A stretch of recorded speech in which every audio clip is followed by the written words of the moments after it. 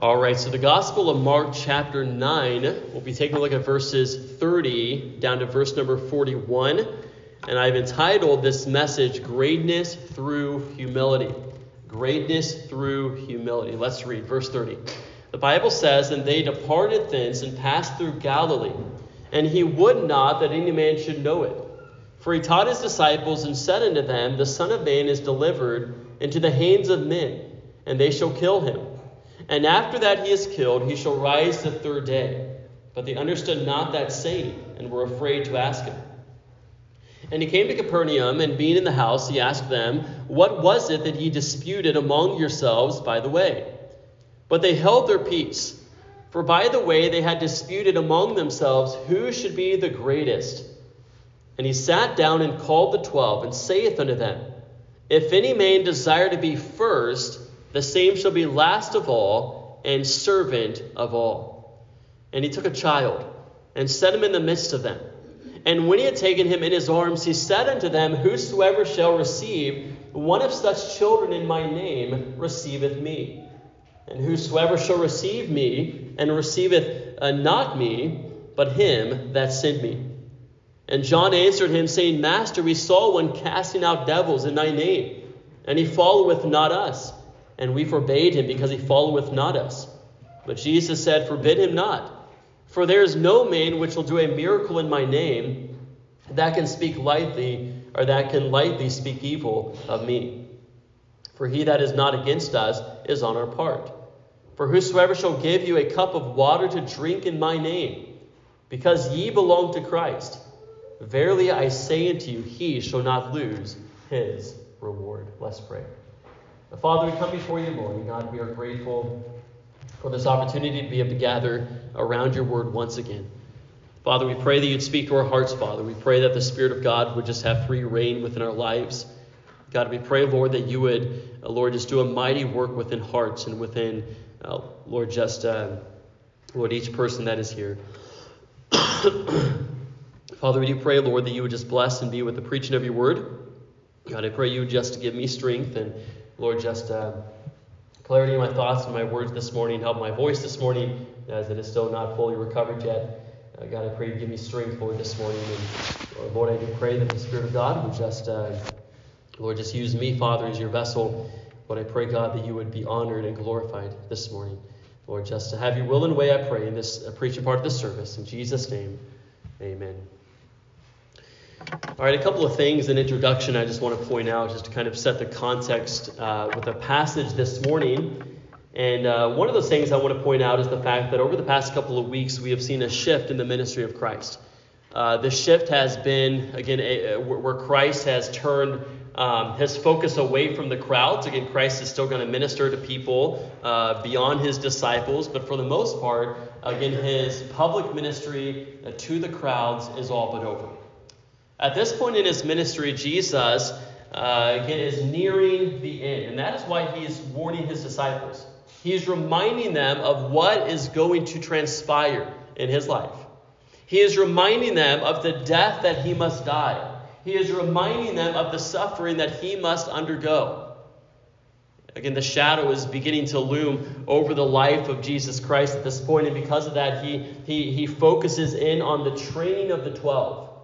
The training of these men, these very common, ordinary men who served a great and marvelous God. Jesus was preparing them. He was training them. He was equipping them. He was teaching them for what was to come.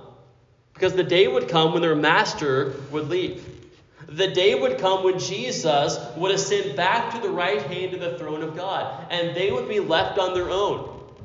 God would send the Spirit of God. The Comforter would come. Empower the church, empower these disciples. But at the same time, again, there were lessons that they needed to learn if they were going to successfully carry on the work of Christ and lay the foundation for the church. We see here these disciples, their faith was a genuine faith, yet their faith was still weak. We see here that the disciples, their spiritual perception was still dim. Their spiritual power was still lacking. Their spiritual understanding of God's will was still limited. There were many deficiencies in the lives of the disciples that needed to be remedied before they were left on their own to do the work of Christ, to do the work of the ministry.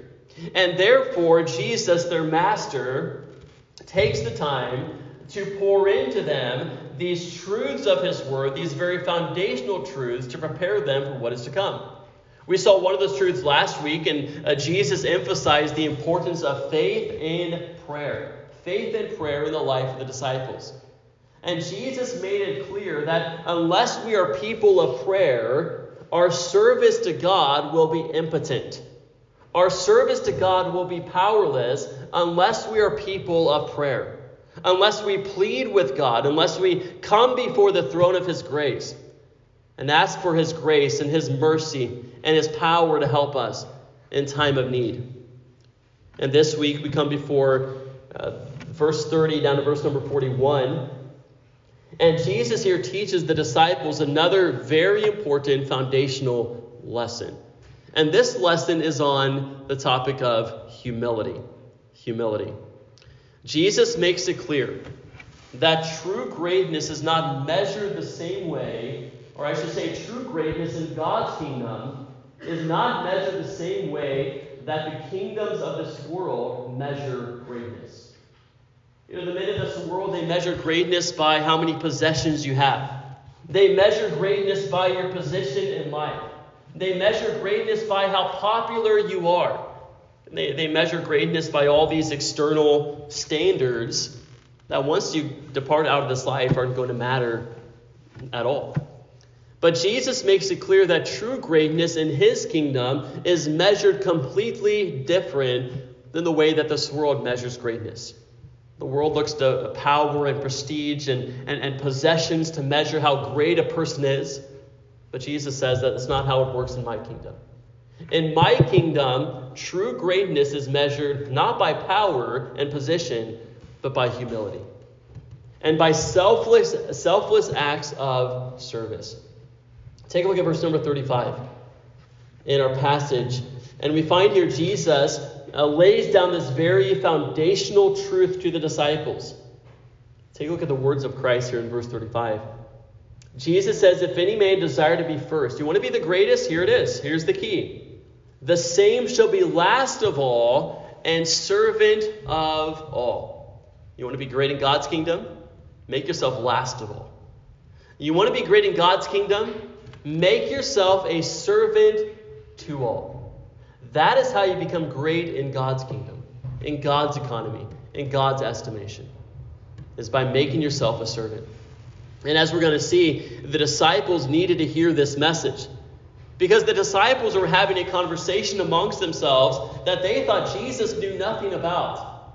And they were talking amongst themselves about who should be the greatest. But their idea of greatness was not, again, how humble can we be? Their idea of greatness was, what position can we have in God's kingdom? That was their idea of greatness. Power and prominence was their measuring stick for greatness. But it's not only these disciples, it's also modern day disciples. We also need to be reminded of this lesson today because we're the same people as these disciples. We have the same nature as these disciples. So often, we find ourselves measuring greatness the way that the world measures greatness. And you know what the motivating factor behind that is? It's pride. It is pride. Consider this quote again. I came across this past week, and I want to share this with you. The Bible commentator makes a very wise observation regarding pride and humility. And here's what he says. He says, humility is not considered a virtue in our proud, self-centered, egotistical culture, nor was it in the pagan world of Jesus' day. For example, Aristotle, one of the most influential philosophers of the ancient world, described pride as the crown of virtues. All right, so Aristotle thought, again, it's a virtue to be proud. So much for this humble stuff. There's nothing virtuous about that. Continue on with the quote here. It says, every fallen human heart is a relentless worshiper of itself. Fallen human nature is dominated by pride. But then he goes on, and get this application he makes. He says, but in a bizarre twist, our society diagnoses the cause of people's problems as a lack of pride or self-esteem. Such is not the case, however. No one lacks self-esteem. Everyone is consumed with himself or herself to one degree or another. To diagnose the cause of all human ills as a lack of self-esteem leads people to be even more prideful than they already are.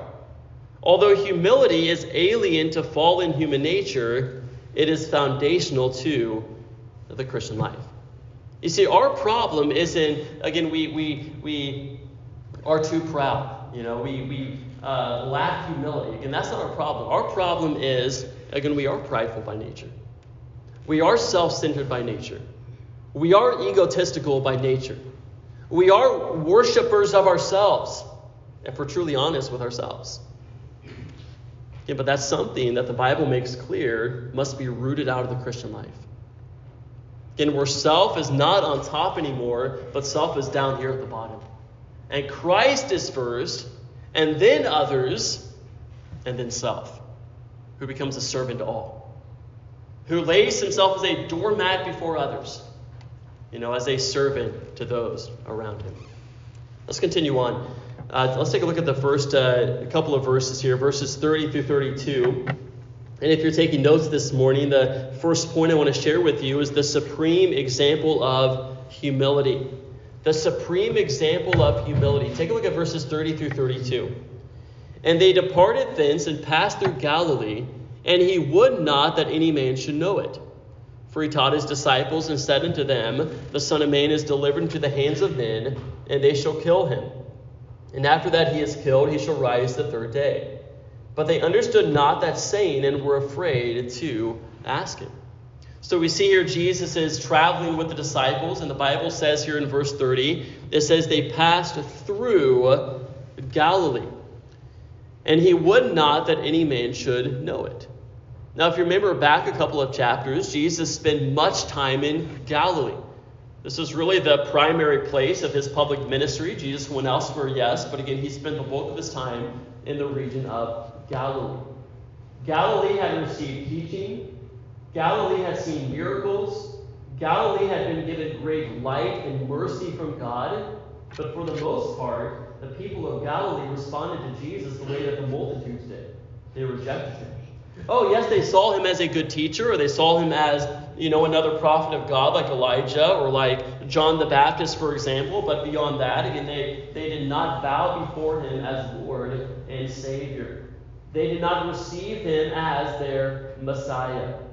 And because of the great light Galilee had received, notice here that Jesus and the disciples, they passed through Galilee. Again, incognito.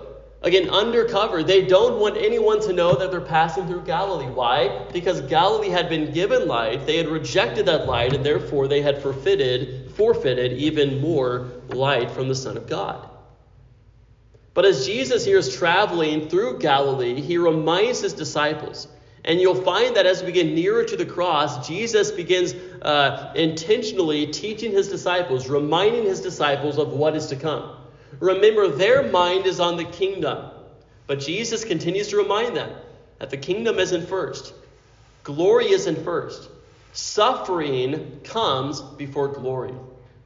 The Son of God, the Messiah, he must suffer. He must die. He must be betrayed. He must go to the cross. He must rise again. This is all part of God's plan. And this is not God's plan B. No, this is God's plan A for the redemption of mankind. And Jesus says in verse 31, notice here, it says, the Son of Man is delivered into the hands of men, and they shall kill him.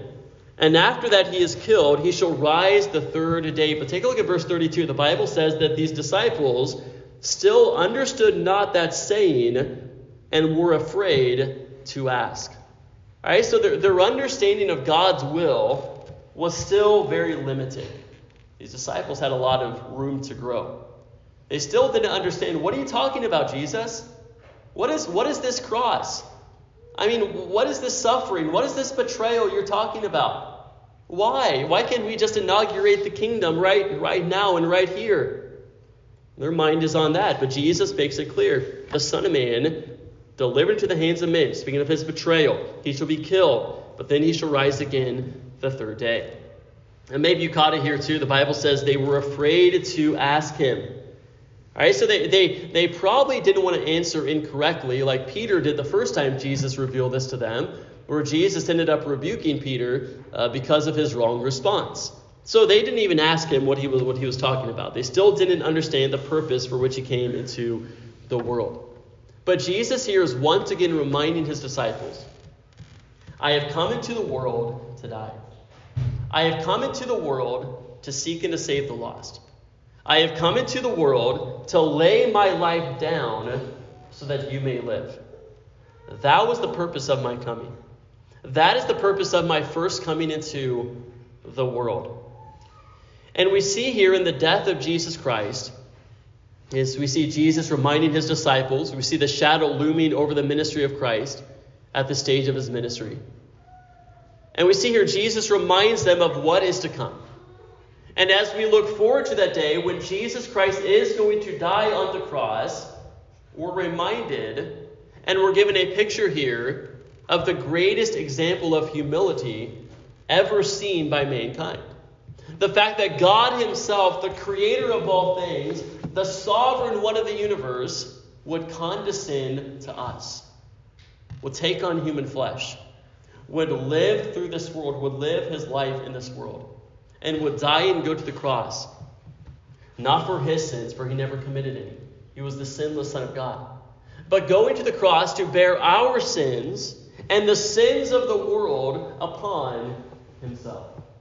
In what love, what condescension, what humility for God the Creator to step into human existence, to take on a human body, to go to the cross as our representative, as our substitute, and to bear the wrath of God against sin that you and I deserve because of our sin. Jesus took it upon himself. Jesus embraced the wrath that we deserved upon himself so we could be saved. Philippians 2, 7 through 8. The Bible says regarding Jesus here, it says he made himself of no reputation and took upon him the form of a servant and was made in the likeness of men. And being found in fashion as a man, he humbled himself and became obedient unto death, even the death of the cross. You want to see what a true servant looks like? Look at the Lord Jesus Christ. You want to see true humility? Look at the cross of Christ. See what God did for us so that we could be redeemed, so we could be reconciled, so that we could be brought near to our Maker. Let's continue on, though. Our second point this morning is the Savior's instruction on humility. So Jesus here uses this as a springboard to teach his disciples a lesson on humility. Now, this was timely for the disciples. Why? Because the disciples are talking about greatness in the sense of worldly greatness, the way the world would measure greatness, prominence, and position. Take a look at verse 33 and 34. The Bible says, and he came to Capernaum, and being in the house, he asked them, what was it that ye disputed among yourselves by the way? Verse 34 says here, but they, that's the disciples, held their peace.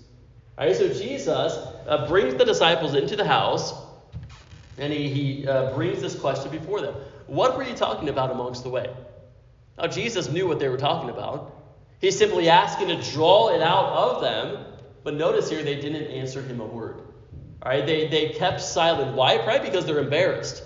Probably because they're embarrassed because they're talking about something they shouldn't be talking about.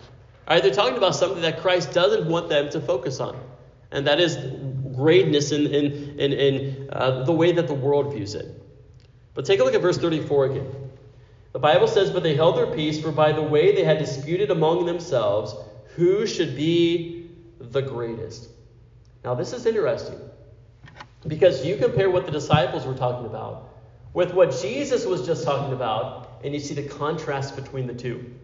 Jesus here was talking about his great humiliation in the sense that he was going to be betrayed, he was going to die upon the cross, he was going to rise again.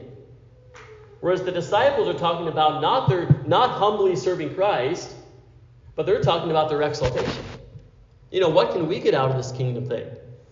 What position can we have in God's kingdom? And so they're talking about their exaltation. Jesus is talking about his humiliation. And Jesus here knows what they were talking about. Again, they were talking about who could be or who is the greatest amongst themselves. We see that here in verse number 34. They disputed amongst themselves who should be the greatest. And if we're not careful, again, we'll find ourselves doing the same thing. We have the same sinful nature as these disciples. We have that same inherent pride as these disciples here. And so often, although we may not openly admit it or say it out loud, again, we have this inward desire to be great and to be seen and to be well known, and for everybody to ooh and all about us, for everybody to watch us. And again, we want the highest position, and we want the popularity, and we want the prominence. And again, we're seeking after these things. And like I said, whether we would admit it or not, it's within us. It is within the heart of every single person. There is an inward desire to be recognized and to be praised, to be the greatest and to be the best. But what does this type of attitude come from? It comes from pride. We call it like it is. It comes from a heart of pride. And somebody who is seeking to be the greatest or seeking to have some, again, high up position or have power and control, what is it that's motivating that? It's pride. Take a look at verse 35. The Bible says, "And he sat down and called the 12 and saith unto them." Notice here's this truth they need to get into their minds. "If any man desire to be first," okay, you want to be the greatest, here's how you do it. "The same shall be last of all and servant of all." So Jesus here gives this world-shaking, this earth-shattering, this life-changing truth to the disciples. They think greatness, position, power, prominence. But Jesus says, no, you want greatness in my kingdom? Lower yourself. Don't try to push yourself to the top. No, gladly take your spot at the bottom. Become last of all. Become servant of all.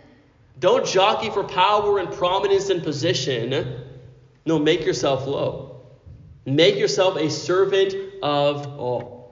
Forget self-glory. Forget self-praise. Forget self-promotion. Jesus says, in my kingdom, the way up is the way down. He takes the values of the world and he turns them on their head. The world says, yes, power, prestige, position. Again, yes, that makes you great. Jesus says, no, I flip it around. You become last of all. Wash some disciples' feet. Become a servant. And take the low position. Become a servant to others. That is how you become great in my kingdom. That is how you become great in my estimation. The word servant here comes from the Greek word diakonos, which is where we get the word deacon. And what one word summarizes the responsibility of a deacon? It's service. A deacon is a servant. There's no ruling authority in the position of a deacon. A deacon is one who says, I'm willing to take the lowest spot in the church.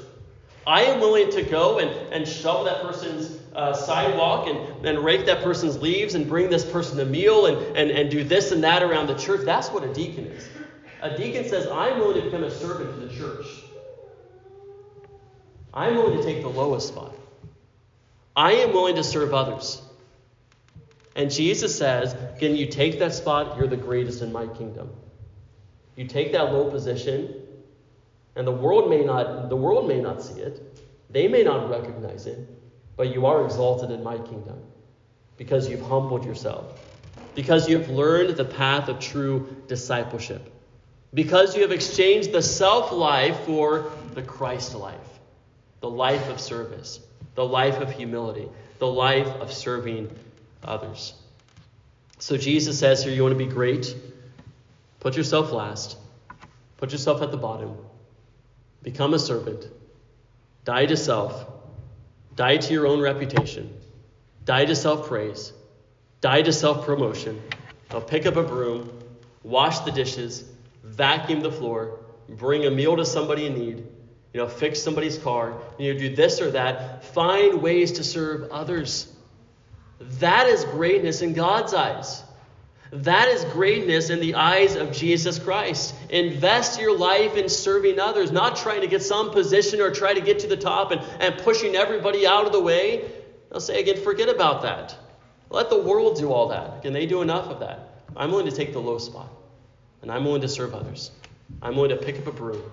I'm willing to cook some food. I'm willing to do this and that, and I'm willing to be a blessing to others. I read this past week about the fact that in ancient China, a symbol of status amongst men in ancient China was seen in lengthened nails. Again, they would grow their nails long, their fingernails. And the reason why they would do this, it was a symbol to those around them that they were not peasants.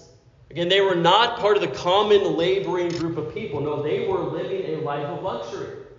And they would grow their fingernails because, again, it showed people around them that they didn't have to work. They didn't have to serve anyone. Any needs they had, again, others met those needs. Like if they wanted some food, they had a servant to bring them food. If they wanted some water, they had a servant to bring them water. If they needed this or that, they had servants all around them to bring them anything they needed. They didn't have to do anything for themselves. And to them, it was a badge of pride. But in Christ's kingdom, Christ makes it clear, no, that's not how it works. All right, true greatness is not seen in how many people serve me. True greatness is seen in how many people have you served. As you look back upon this past year, how many people have you served in the name of Jesus Christ? The world says, do you want to be great? Be number one. Push yourself to the top. Put yourself first. Look out for yourself. Jesus says, you want to be great? Die to self. Take up your cross. Become a servant. And selflessly serve those around you. Put yourself at the bottom. Put yourself last. Forget about your name. Forget about your reputation. Live a life of selfless service. Jesus says that is true greatness in my kingdom. Let's continue on, though. We see here a salient illustration of humility in verses 36 through 37. Notice what Jesus does here for his disciples. The Bible says, and he took a child and set him in the midst of them. And when he had taken him in his arms, he said unto them, whosoever shall receive one of such children in my name receiveth me. And whosoever shall receive me and receiveth not me, but him that sent me. So Jesus here, to further illustrate what he is saying, again, he takes a child from the midst. He sets him in the midst of the disciples in order to teach the disciples a lesson on humility through the example of a child. Now, why would Jesus choose a child to bring into the midst of the disciples? Well, in Bible times, children were often overlooked. Children were often ignored. I mean, what could they contribute to society?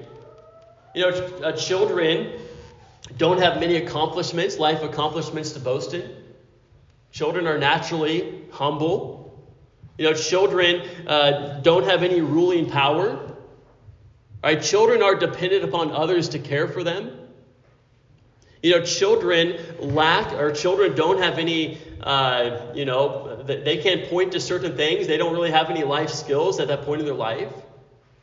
They're examples of what true humility looks like. They're unassuming in many ways. So Jesus here takes a child. He brings the child before the disciples to give them a real-life illustration of what humility looks like. This is what humility looks like. It is like this child before you. And if you compare the Gospel of Mark, this account here, with the Gospel of Matthew, the same account, you see that Jesus applied this lesson with the child in two separate ways. First of all, Jesus applied this lesson in the area of salvation. Not here in Mark, but in the Gospel of Matthew. You don't have to turn there. I'll read the verse for you. Matthew 18, verse 3 says, Jesus said, verily I say unto you, except ye be converted and become as little children, ye shall not enter into the kingdom of heaven. Now, what is Jesus saying? Is Jesus saying that only children can be saved? Is Jesus saying that I have to rewind time and become a child in order to be converted and enter into his kingdom and become a child of God? Clearly, that's not what he's saying. Jesus here is speaking to the fact that, again, if you are going to get saved, you must come with childlike humility. Again, knock down your pride. Be humble before God. It is pride that keeps most people from getting saved. There are people, again, that I have witnessed to. Again, and they will not. You take them through the good person test. Take them through the commandments, and they will not admit that they're a sinner. I mean, that's the first step, folks. That's the first step in salvation, is saying, I am a sinner before God. I have violated the law of God. Again, I am a lawbreaker. Again, I deserve death because of my sin against God. That's humility. Well, so many people don't even get to that place because they're too proud to admit that. There's others who have the mentality of, I'm gonna work my way to God. I'm a good person. I'm an upstanding person. I treat my neighbors well. I'm a good citizen. I pay my taxes. I'm a religious person. Therefore, God surely will let me into heaven because of that. Again, what is that? That's pride. You can't do anything to get yourself to heaven. And there is no self-effort that you can do. There is no, again, moral virtue that you have that's going to get you to heaven. No, our righteous works are as filthy rags in the sight of a holy God. We need the righteousness of another. We need the righteousness of Jesus Christ imputed to our accounts. And that is what happens when we, with childlike faith and humility, come before God and say, God, be merciful to me, a sinner. God gives us his righteousness. He credits it to our account. So we see here we are to be humble like a child in the area of salvation. Again, most people, you look at statistics, most people get saved as children. As people age, as people progress, again, although someone can get saved at any age, it does become less likely. But we also see here humility in the area of service. Take a look at Mark 9:37. Jesus says, whosoever shall receive one of such children in my name receiveth me. And whosoever shall receive me receiveth not me, but him that sent me. So Jesus says here, you receive one of these little ones. You receive one of these that is the least esteemed among you. You treat them kindly. You serve them. You care for them. And guess what you're actually doing? Yes, you're serving the least of these amongst us, but you're actually, if you do it in the name of Christ, you're actually serving God. You're serving Christ, the Son of God. You're serving God the Father as well. Do you realize that? Do you recognize the fact that whenever we serve the least amongst us, we're actually serving Jesus Christ? How we treat the least amongst us is how we treat the Lord Jesus Christ. If we're not careful, we may find ourselves, treating those well or serving those around us who we know can pay us in return. We have a rich neighbor, and we're going to bake him cookies because maybe he'll give us part of the inheritance. And we may not do that. That's just a silly example. But again, that's often our mentality. We serve those who can serve us in return. What about those who can't serve us in return? What about those who can't repay us in any way? That is what Jesus is speaking of here. The least amongst us. The ones who cannot repay you. The ones where your service is going to go unnoticed by the world. It's going to go unnoticed by those around you. But it is seen clearly by God. And it is a blessing to that other person. And it glorifies the Lord Jesus Christ. Are you willing to serve those people? Are you willing to serve the least among us? Are you willing to serve the weakest of the flock? Are you willing to serve the lowest of Christ's flock? Let's continue on, though. We find here a selfish lack of humility in verses 38 through 40. Verse 38, the Bible says, and John answered him, saying, Master, we saw one casting out devils in thy name, and he followeth not us. And we forbade him, because he followeth not us. But Jesus said, Forbid him not, for there is no man which will do a miracle in my name that can lightly speak evil of me. For he that is not against us is on our part.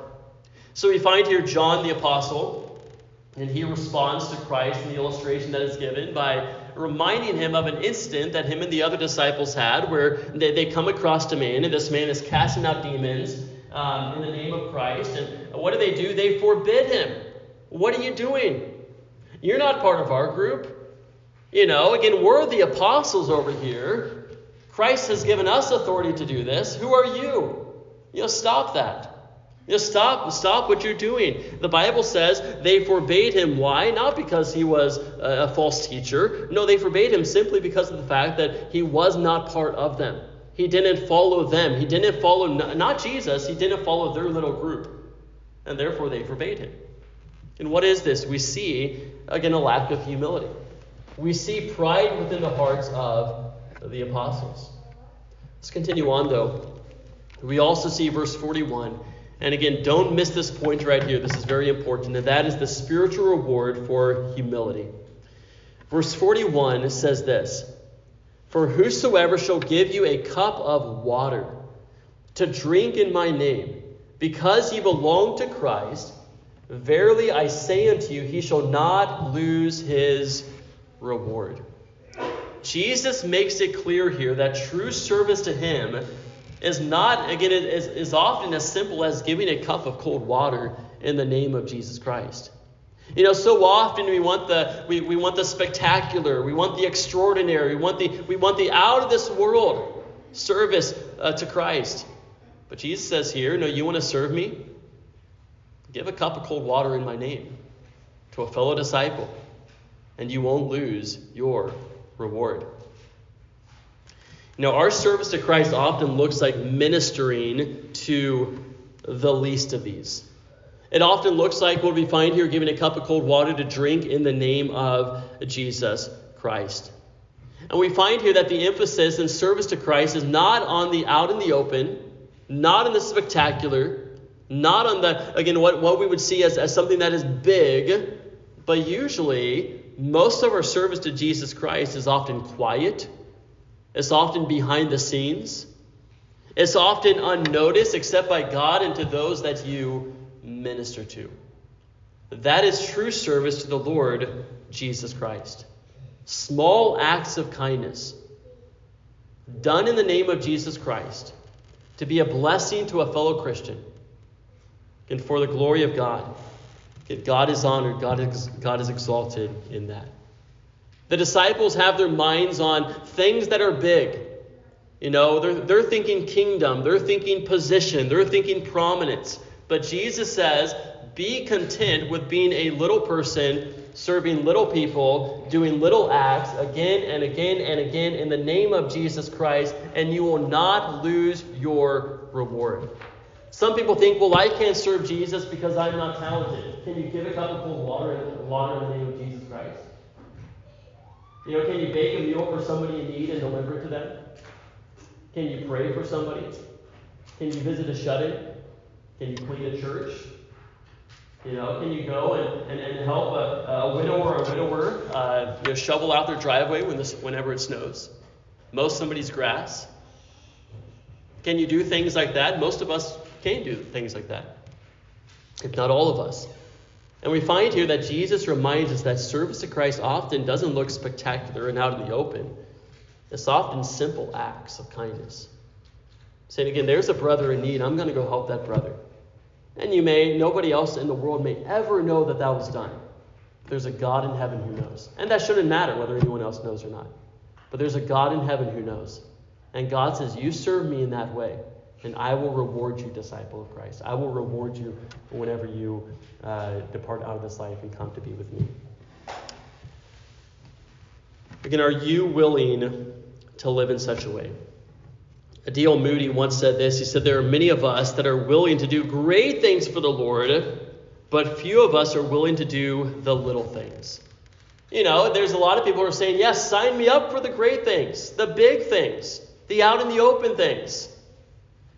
Well, what if Jesus tells you to vacuum the floor? What if Jesus tells you to care for your children? What if Jesus tells you to mow your grass or your neighbor's grass, to be a blessing? What if Jesus tells you to do something that looks little? Are you willing to do that? Oh, sign me up for the great things, the things where everybody will see me. But what about the behind the scene things? What about the small things? And what about the things that have been mentioned? And are you willing to do these things, the small things? Give a cup of cold water and drink in the name of Christ. Are you willing to do that? In closing this morning, I have really just a couple of thoughts, and we'll be done this morning. First of all, I just want to say, again, this hasn't been a salvation message at all. But if you're here today, and there's never been a time in your life whenever you have repented and believed the gospel of Jesus Christ, then let me challenge you. Let me plead with you. Let me urge you to do that today. The Bible says today is the day of salvation. None of us know whenever our last day is going to be. The Bible says this life is a vapor which appears for a little time and then vanisheth away. Tragically, many people spend their lives neglecting, again, investing in physical things, material things, but neglecting spiritual things. Neglecting their soul and the state of their soul. And where their soul is going to spend eternity, whether in heaven or whether in hell. But the Bible says this: what shall it profit a man to gain the whole world and lose his own soul? Your soul is the most precious thing you have. Again, don't forsake it. Again, don't neglect it. Don't neglect the things of God. And the gospel of Jesus Christ says, yes, you are a sinner. Yes, you have broken the law of God. Yes, you deserve hell because of your sin. But there is a good God in heaven who took on flesh, who humbled himself, condescended to us. He lived a perfect life, the life we can never live, and he died a sacrificial death, the death you and I deserve to die. Why? For us. That 3 days later he rose again from the grave, defeating and conquering death, so that all those who repent of their sins and place their faith and trust in Christ and Christ alone can have the gift of eternal life. Has there ever been a time in your life when you have come with childlike faith and humility before God? Jesus made it clear. You don't come with childlike faith, again, you're not ready to be saved. You don't come with childlike humility, you're not ready to be saved. Again, if you won't even admit that you need salvation or that you're a sinner, again, you're not there yet. I want to talk to those of you who, again, you say, yes, I do know that I'm saved. I'm born again. Again, there was a time in my life when I was delivered from sin, delivered from darkness, and I was brought into the family of God, by faith in the Lord Jesus Christ. Let me ask you this, the believer. What is your measuring stick for true greatness? Is it how the world measures greatness? Oh, if I just have that position, I'll be great. If I just have those possessions, I'll be great.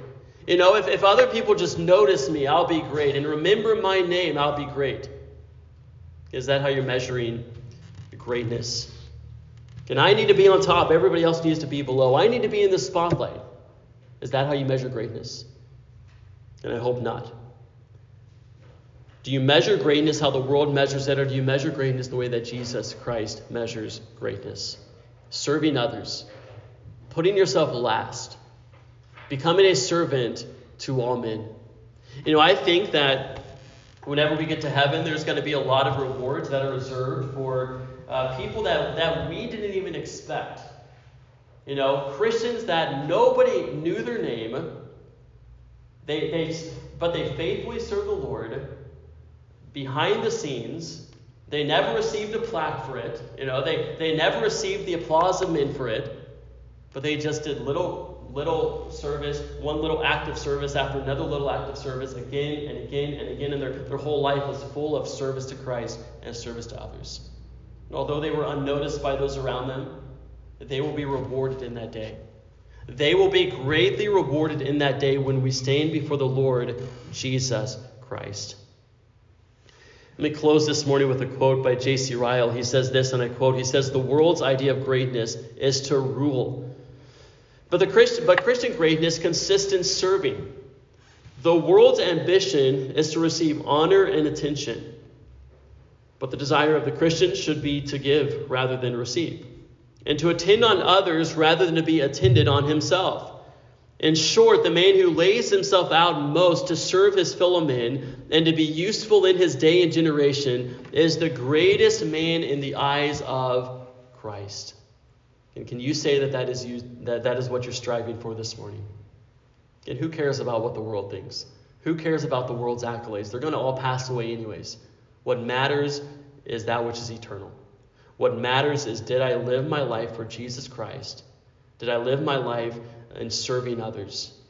Again, it doesn't have to be anything big. Giving a cup of cold water in the name of Christ. doing some kind deed for a fellow believer, for a neighbor, for somebody that you know. And are you willing to live a life like that? Are you willing to place yourself last instead of first? Are you willing to, serve Christ behind the scenes where nobody notices, instead of trying to put yourself in the front so others applaud you and pour upon you accolades?